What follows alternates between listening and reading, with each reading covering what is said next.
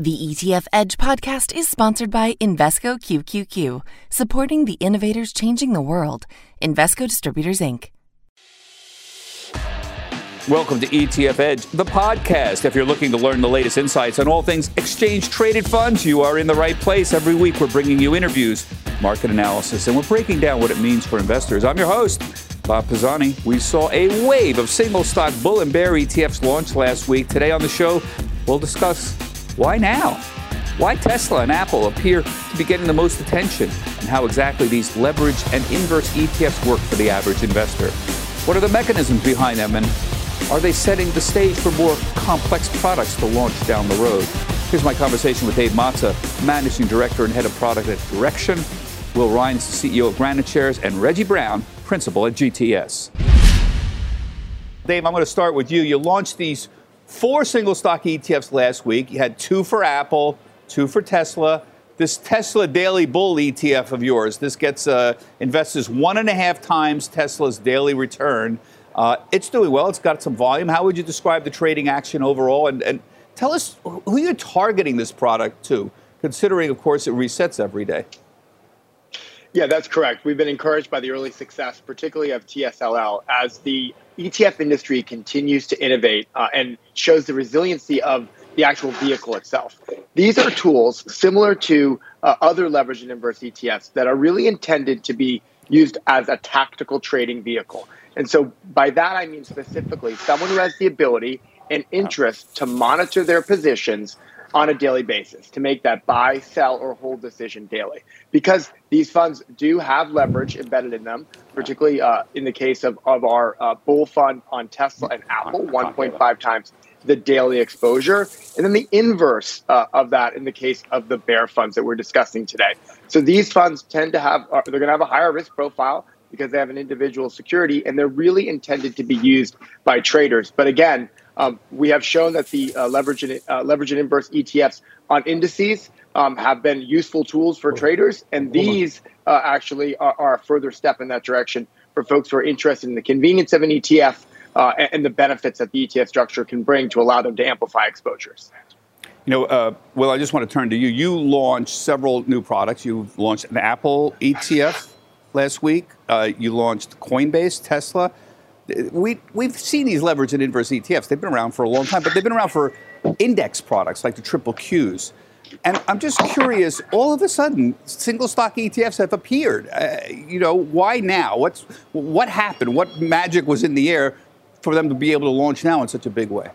There was a regulatory rule change in the last couple of years that have allowed for this to happen. And it's really just a natural evolution in terms of the market, because as you said, we've had leveraged products on broad indices such as the Qs, S&P, etc. We've had leveraged ETFs on commodities, which have been very popular, single underlying commodities as well. And so now single stocks are the next sort of generation in that category, so allowing people to take either leveraged or short positions on popular companies. Yeah. Reggie, SEC Chair Gary Gensler, who I've talked to many times, has expressed concern about leverage and inverse ETFs and these other, what he calls them, complex products, which is a sort of an overarching category he's defined. He had a speech in May. He said these funds can present unique and potentially significant risks to investors across market sectors. Obviously, these products are complex. It is difficult for investors to get their head around the concept of the daily reset. But how much protection do you think investors need from these products? Well, look, I think that's a good question. As Will said, and these ETFs are now trading tools, not investment tools, and understanding how best to utilize them is paramount. And from the perspective of leverage and inverse ETFs, they've been around for a number of years. I believe the community now understands them well. And the risk to the marketplace is really just the retail investors understand how best to use them. There are some proposals on the table to limit the exposure to the retail community of complex ETFs. I think that's a giant mistake to limit the access to the financial market systems, and contrary to what's great about the U.S. system. So with the innovation that is occurring in the leveraged ETFs, particularly in single stocks, by the way, this is not a new idea. It was first proposed in 2009 when there were low-price corporate equities like Citigroup that were trading in the teens, and certain institutional investors could not hold low-price securities. And so it serves a purpose. I think that this type of ETF has the ability to have 1,000 different corporate equities inside them and bring innovation to the marketplace. And this is a good thing. I think investor education and some protections is warranted, but not limiting the access to the marketplace. Well, let me just pick up on what Reggie was saying, Will, or Dave, either one of you. Do we need to put these products in some separate classification? This has been talked about before, because these are essentially day trading tools, right? Even you guys would admit that, right? So should we change, for example, the sales practices of broker-dealers? Should leverage and inverse products be in some separate category? Will, Dave? Dave? Will? They should, they're under the rules currently, they're publicly traded ETFs. And so for a publicly traded ETF, all ETFs are the same in terms of you being able to buy them. Now, what's happened is over the course of time, as Reggie said, these products have been around for a long time. Brokers, which are the access point at the end of the day between the investor and the ETF, have implemented their own rules in order to make sure that these are suitable for the customer base. So typically, if you go buy one of these products or try and buy one of these products for your broker, there is a flag, some sort of suitability measure that you have to meet before being able to buy them. And that's perfectly logical. Yeah. Dave, do you want to weigh in on this? Yeah, I would agree with that. To Will's point there is that there's rules that have been put in place by broker-dealers to make it clear that these tools are intended to be used as trading vehicles. So you need to have generally an aggressive trading profile and things of that nature. But as opposed to limiting access, I believe and we believe that we need to promote education and the utility of how these products can be used. Again, these are not long-term investment vehicles. The ETF wrapper also has many, many products that are extremely low cost that can be used to meet those needs. But also, there may be a need, particularly in heightened times of volatility, for those who are interested and those who understand the inherent risk to express viewpoints and to amplify their exposure on a daily basis and on a short-term basis, who want to make that view. Again, if you're bullish on Tesla over the long run, this is not the product for you. You should buy the single stock or use other tools to do so. But if you're bullish on Tesla on a short-term basis, this product, TSLL, for example, can be beneficial. I want to just get back to why now.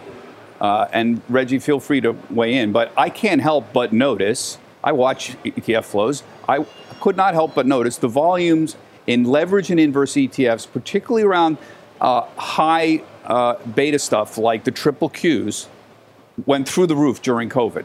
And actually, it's remained fairly high. If you look at the ETF trading list, Reggie, you're the master at this every day. Amongst the highest volume is those leverage and inverse triple Qs that are out there, even on a dollar volume basis, not just a share volume basis. And I can't help but think that the ETF community is sitting around noticing this, saying, oh, there is a demand for leverage and inverse. And the younger community has grown up around using options. They're a little more sophisticated. And we're in the ETF business. Our business is providing product to people. There seems to be a lot of interest in playing leverage products, judged by what we're doing. So am I crazy? The answer to the question is why now is because this is where people have been going recently. Yeah, and I think it's, again, comes down to, leverage is not a new concept. It's been around for a long time. Sure. But leverage within an ETF makes it accessible in your brokerage account. If you have other forms of leverage, typically that can be clunky to implement, expensive in terms of, the financing rate that you can obtain. And this is definitely something that you have a lot of investors looking for a higher rate of return over a shorter period. And this is what these products seek to provide. Yeah. Reggie, am I directionally right on this? I'm still trying to answer this question, why now? There was an explosion of interest in leverage and inverse ETFs around, for example, the triple Qs recently. You've seen that. Isn't it reasonable to assume that the ETF community is responding to that interest? Well, I think there's a couple things here. One, during COVID, work from home, work from any place, we had more engagement by new retail investors into the marketplace. And as they understood more what the products were available for them to express their views, we saw an explosion in trading from a day trading perspective. Right or wrong, the benchmark serves a certain part of the community. And I believe that there are some investors that like to have amplified returns, and where they can make 4 or 5 or 10% returns a day in their strategies. So there's a segment of the marketplace that demands these products, that want to use these products, and Will and Dave are just filling a need. As far as the number of products that come to the marketplace in the future, competition and through innovation, the prices will come down as far as expense ratio in these products and a number of products on the marketplace from a number of different asset managers launching products. Why now? One, because the regulatory rule set has flattened the playing field for new entrants to come into the marketplace with some speed and efficiency. The commission has an understanding of how to approve these products. On one hand, they're saying you're approved. On another hand, they're saying, please don't trade. So I think the commission just needs to have more comfort into these products and how best they're fitted into the marketplace and how best to use them from a retail perspective. But institutionally, there's institutions who want to use these products. There's big demand for them. And then you look at the high-priced stocks like Tesla, for example, there's a lot of day trading in these corporate equities, and having it into an ETF that provides leverage is just meeting a need. So that's why now, in my opinion. Yeah. Dave and Will, I'm very curious about the amount of leverage in your products. So, Will, you have your Apple Long ETF, AAPB, is 1.75 times long. You have a Tesla Long ETF, TSL is the symbol, that's 1.25 long. Dave, your Tesla Bull ETF is 1.5 times long. How did you choose these degrees of leverage? I mean, do you negotiate with the SEC on this, or do you pick it out of a hat? I mean, I'm just curious. It's such a strange series of numbers here. I wouldn't necessarily say it's a negotiation, but we start with 2. So the maximum is 2 times now. So you can't launch something that's more than 2 times leverage. And then during the registration process, there are a set of rules, particularly it's around a new derivative rule that has a value at risk measure. And it's derived from the benchmark, a reference benchmark that you choose. And so in our case, we're obviously choosing a different benchmark than what Dave's firm is choosing for Tesla. And therefore, we have a different leverage factor. So, Dave, is that the case as well? I mean, when you say what's at risk here, explain that concept. Because why didn't you just have 2 times? And why not? Why 1 1/4 or 1 3? It just kind of it befuddles me a little bit. Yeah, I appreciate where you're coming from that point of view when you have the same security underlying and in different leverage points from different firms. But to Will's point, yes, it's a balance between the regulatory environment where there's specific rules around what's called a measure of VAR, or value at risk, which is essentially really again a measure of risk. In some ways very complicated, but in other ways straightforward for those who are interested in learning. And in that particular case, when you map it back to a particular benchmark, the 1.5 that we have in the case of Tesla and Apple are the levels that we're comfortable as our firm to comply with those rules and offer a product prudently to the marketplace. So again, these are more sophisticated in how they're created, but at the end of the day, the wrapper is still the ETF structure, and we're complying with all the same rules that any ETF would have on it. Yeah. Reggie, several viewers have asked me to ask you this question. I don't know if I'm putting you on the spot, but it's an interesting question. Walk us through how the daily reset actually works. Some viewers are actually befuddled by how that works. So we have this daily Tesla Bull, 1.5 times shares ETF, the TSLL. It gives you 1.5 times Tesla on a daily basis. What actually happens at the end of the day during the reset? What gets bought and sold? Several viewers have asked me to sort of, can you explain what happens in the reset? Well, to keep it as simple as possible, there's a swap that is utilized to give the leverage effect in all ETFs, and then some counterparties. Some ETFs have 5 different swap counterparties to reduce the risk to individual investors if there's some sort of corporate risk to the swap counterparty. Remember, when some of the banks had an issue, their credit wasn't good, and the swaps they were issuing became at risk.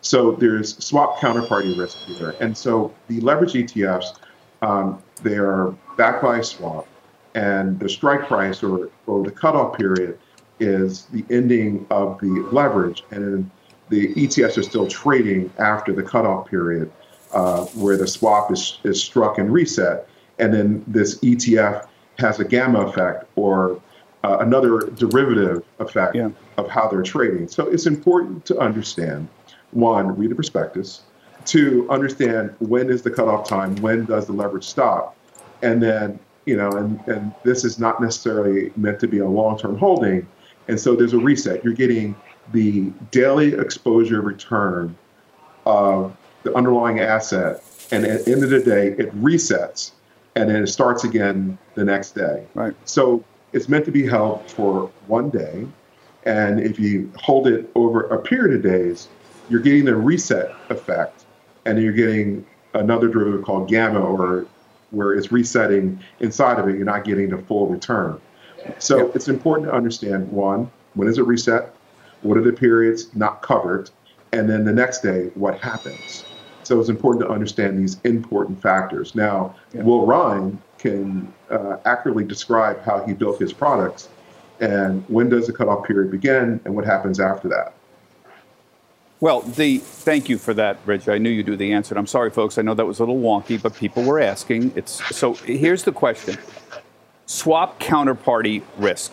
I mean, Gensler's worried about this. I'm trying to figure out, is this some weird fantasy of his, or is there something? Is there some way that somehow a swap counterparty risk could translate into some effect on the underlying stock, or even some systemic risk in some way? I'm trying to get out what's the worry here. Well, if you're talking about counterparty risk, which is obviously a valid concern when you're talking about a swap, which is a bilateral contract between two parties, the risk is whoever the counterparty is, typically is an investment bank. If they go bankrupt, then that will affect the value of the ETF.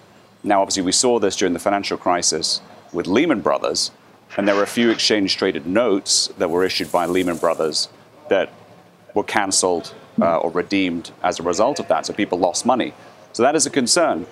But again, go back to the points that I think have been mentioned by Dave and Reggie, that these are designed really to be held for short periods of time.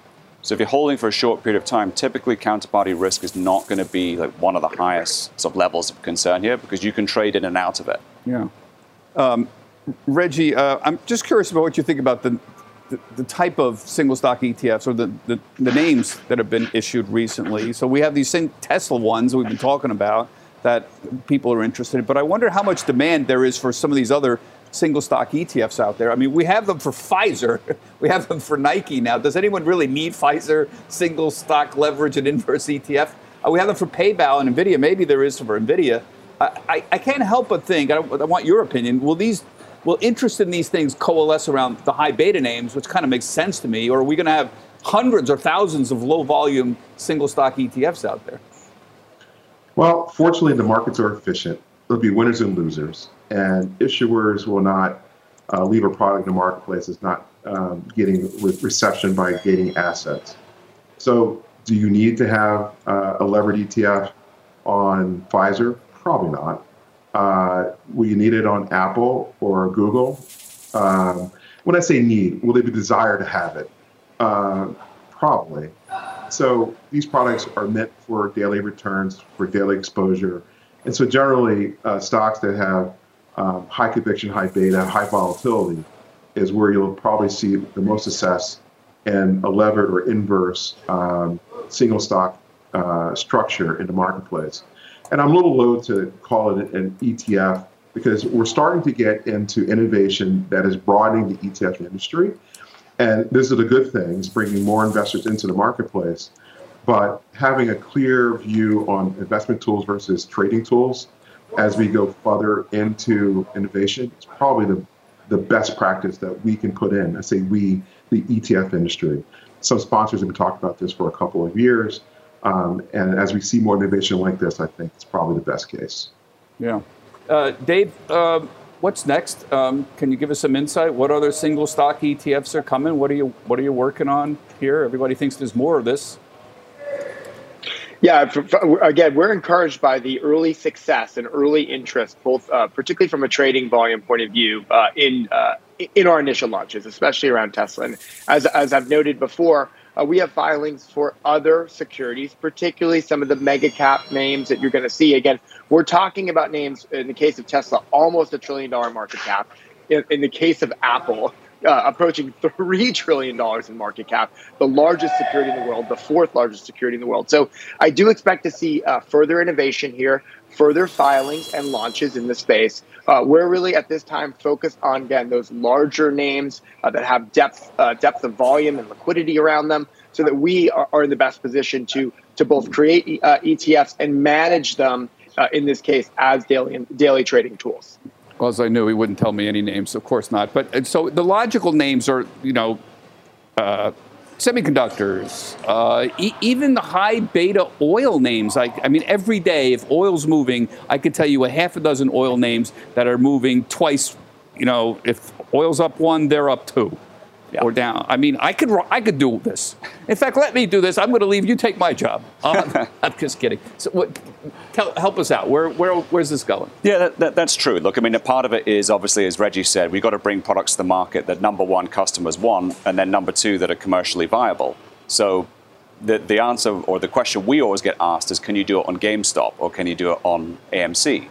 And the question so far, the answer has been, it's been too volatile. So we can't provide a consistent level of leverage so over time. So there's actually a level where it's too volatile for you to, and under what circumstances would that be a problem? It goes back to the rules that we are under in terms of the regulatory rules and how we can launch products. So why we have the different, what we call leverage factors, so the 1.5 times or 1.75 times. And so there are stocks that are just too volatile that wouldn't be able to compute with that rule. And so we wouldn't be able to offer those because it's consistent leverage. And again, going back to the reset, the rebalance, you're reinvesting those profits every day at the rebalance at the end of each day. And so sometimes there are stocks out there, there are any instrument, commodities the same, they're just too volatile. Yeah. That's a great answer. Thank you. I appreciate that. And I didn't think about the fact that it would be too volatile. Now, folks, I want to thank you. We've got a fascinating discussion. I know we got a little wonky with Reggie there, but that's why we have Reggie, because, he's the expert in this stuff here. Now it's time to round up the conversation with some analysis and perspective to help you better understand ETFs. This is the Markets 102 portion of the podcast, and I'm joined with my old friend who's remote with us, Reginald Brown, principal at GTS. And those of you who don't know GTS, they are one of the largest market makers in the world. Reggie, how large are you? How many markets and countries do you make markets in? Well, we're global. From New York, we make markets on the New York Stock Exchange. We're 1,200 listings on the New York, where we do the opening closings. You'll see us through CNBC, right behind in the blue jackets. That's GTS. We also cover the ETF spectrum globally, trading U.S. ETFs and where they're listed. And then from the perspective of rates and crypto, GTS is there. So we have a significant footprint in the marketplace. And we tend to be the broker's broker, not a household name, and we make the markets work.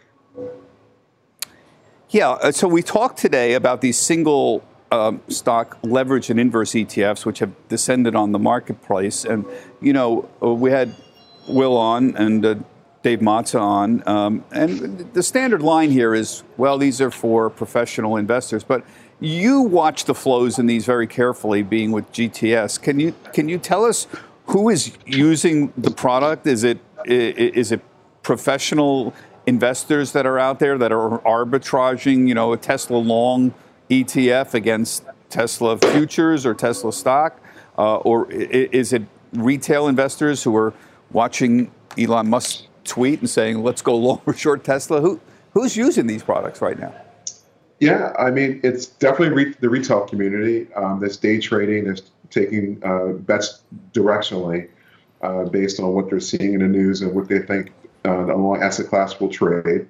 There's definitely the hedge fund community that has a portfolio that they're watching, and they're using the amplified returns of Tesla and others in order to deliver results for their shareholders.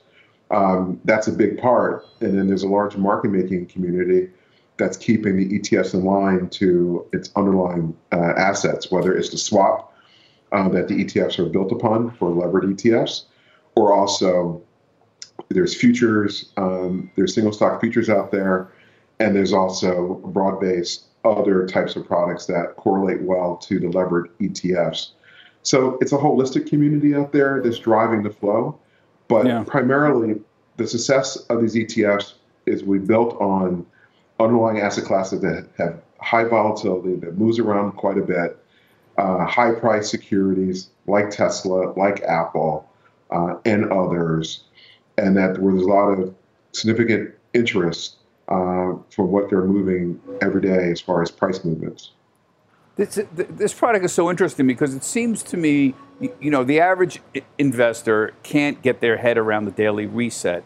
And I think the average investor is probably either going to lose money or not get the return they want over time. But the professional investor intrigues me here, and this goes to the efficiency of the market. So, for example, a professional investor might see an opportunity. He might see some inefficiency in the market. He might find some way to own this leveraged, say, Tesla ETF and also own a Tesla future or the underlying stock, and somehow by some arbitrage mechanism essentially make money on a consistent basis. Or is that a silly idea? I mean, the markets are not perfectly efficient, right?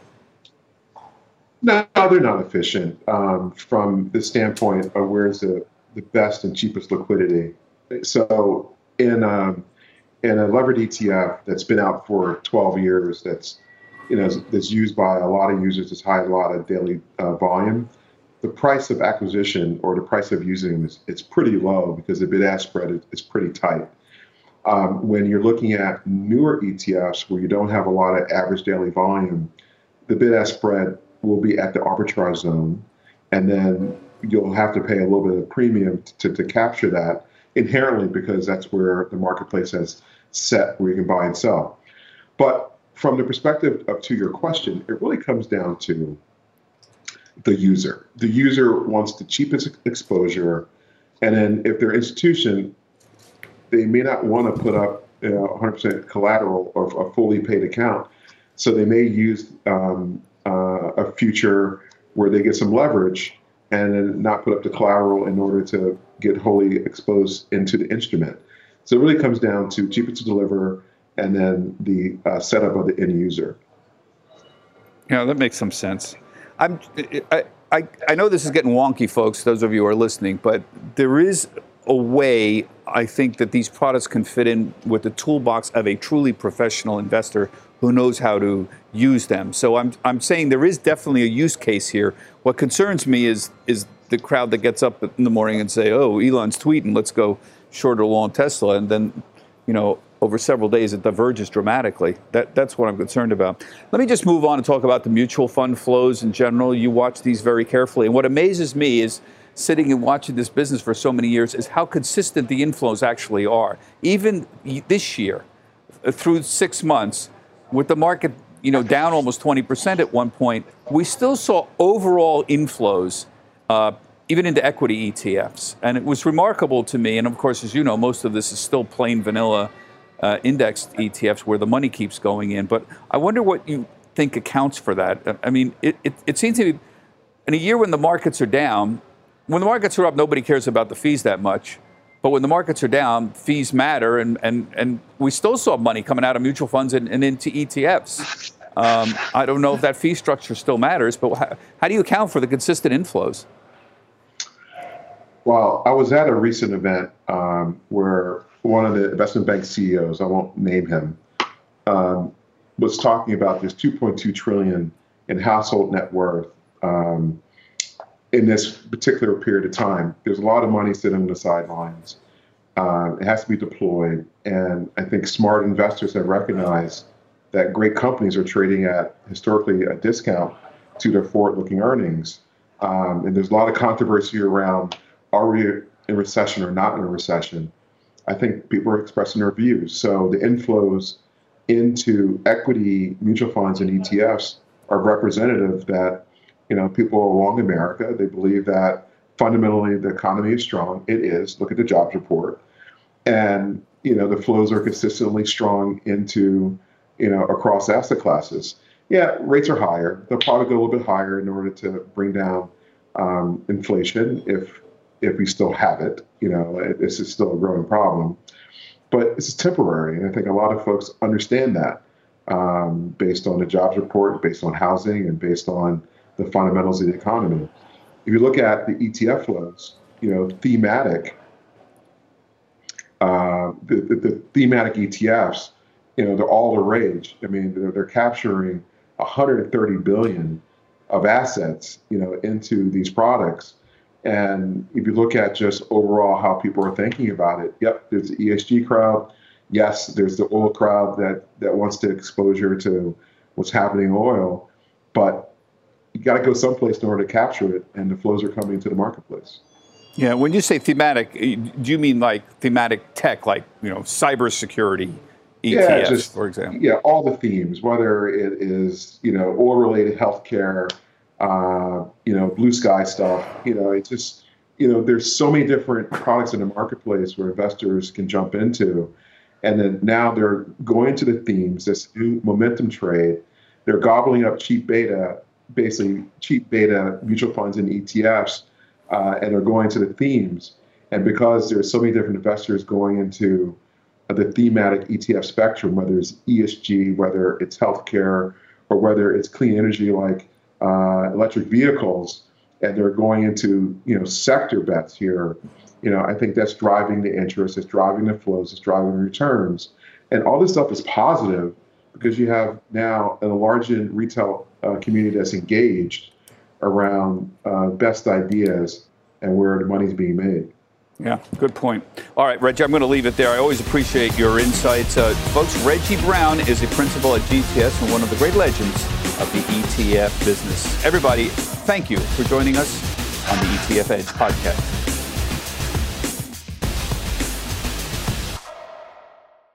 Invesco QQQ believes new innovations create new opportunities. Become an agent of innovation. Invesco QQQ. Invesco Distributors, Inc.